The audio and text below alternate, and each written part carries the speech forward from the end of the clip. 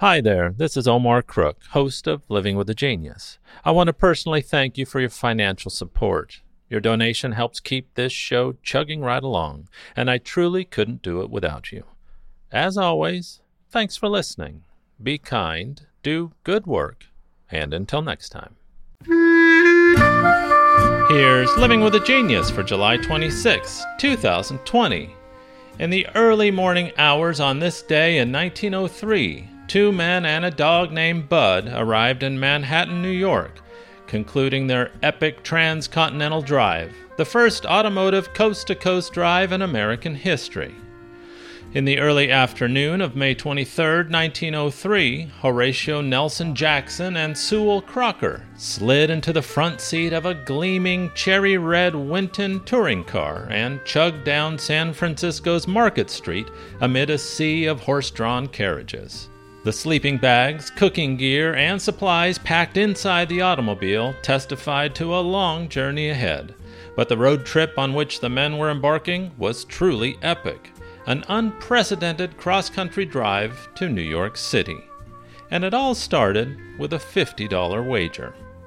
Just 4 days before, a bar debate about the newfangled horseless carriages ignited inside San Francisco's exclusive University Club. While most of the members dismissed the automobile as a passing novelty, too unreliable to survive a trip across America, Jackson disagreed. Then, in a scene straight out of Jules Verne's Around the World in 80 Days, someone bet Jackson $50 that he couldn't make it to New York City by car in less than 90 days. The real-life Phileas Fogg, a 31-year-old automobile enthusiast from Burlington, Vermont, who had given up his medical practice after a bout of tuberculosis, heartily accepted.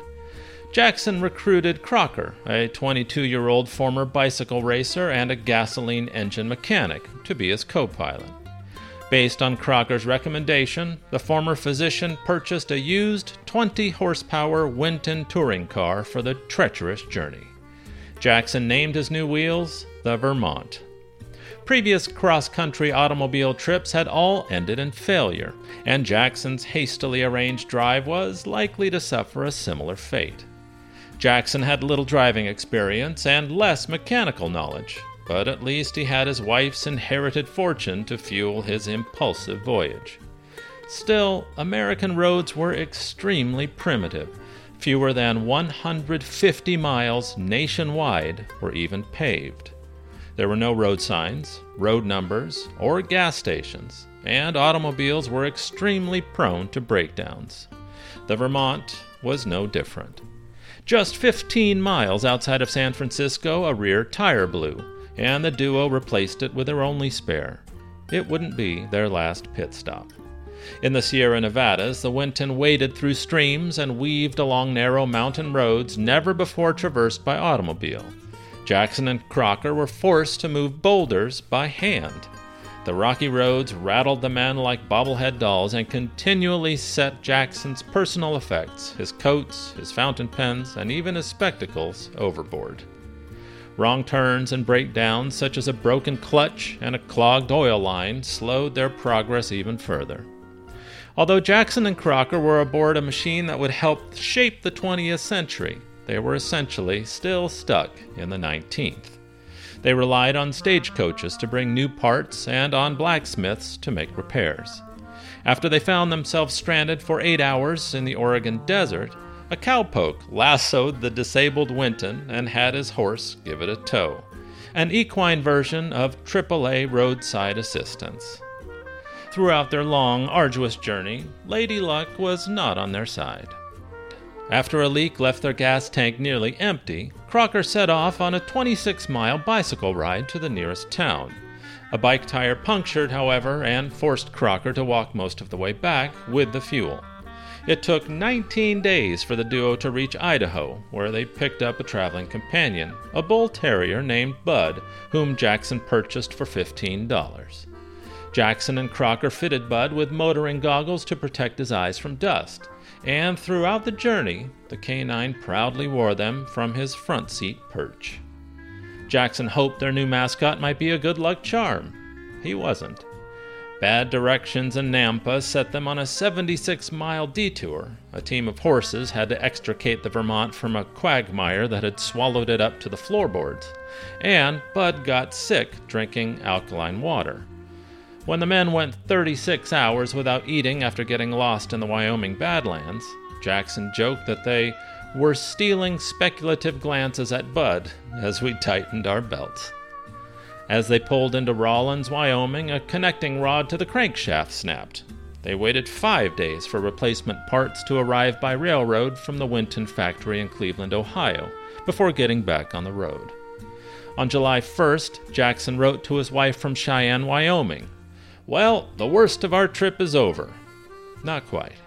Just hours later, history repeated, and the stud bolts on the car's other connecting rod broke, and again they lost 5 days waiting for parts. By the time they got back on the road, it was July 7th, and day 46 of the drive, and more than half the country still lay ahead of them. Through it all, Jackson somehow maintained his optimism, perhaps thanks to the tremendous reception he received along the journey. In many towns, curious onlookers crowded around to see an automobile in person for the very first time. By the time Jackson arrived to a cheering throng in Omaha on July 12th, his barbette was starting to captivate the nation. Finally, the travelers started to make good time, averaging 150 miles a day. On July 17th, they arrived in Chicago and were treated to receptions by city officials and automobile dealers. 3 days later, a convoy greeted them outside Cleveland and escorted the Winton triumphantly back to its birthplace. Outside of Buffalo, the road trippers survived a scary accident that tossed them out of the car but caused minimal damage to man, car, and beast. In spite of the fanfare it generated, the epic road trip ended as quietly as it started. The Vermont, its cherry-red finish caked with dried mud, crawled down Manhattan's deserted Fifth Avenue at 4:30 a.m. on Sunday, July 26th. The approximately 4,500-mile journey had taken 63 days, 12 hours, and 30 minutes. Incredibly, given all the problems, Jackson had won his wager with nearly a month to spare, although it cost him $8,000 in the process. Jackson, Crocker, and the photogenic Bud became celebrities, pictured in newspapers and praised in Winston advertisements. On July 30th, Jackson, his wife, and Bud headed home in the Vermont. As it crossed the threshold of the Jackson stable, the exhausted Winton exhaled, and perhaps fittingly, its drive chain snapped in two. As the saying goes, never let the truth get in the way of a good story. Oh well. Thanks for listening. Be kind, do good work, and until next time.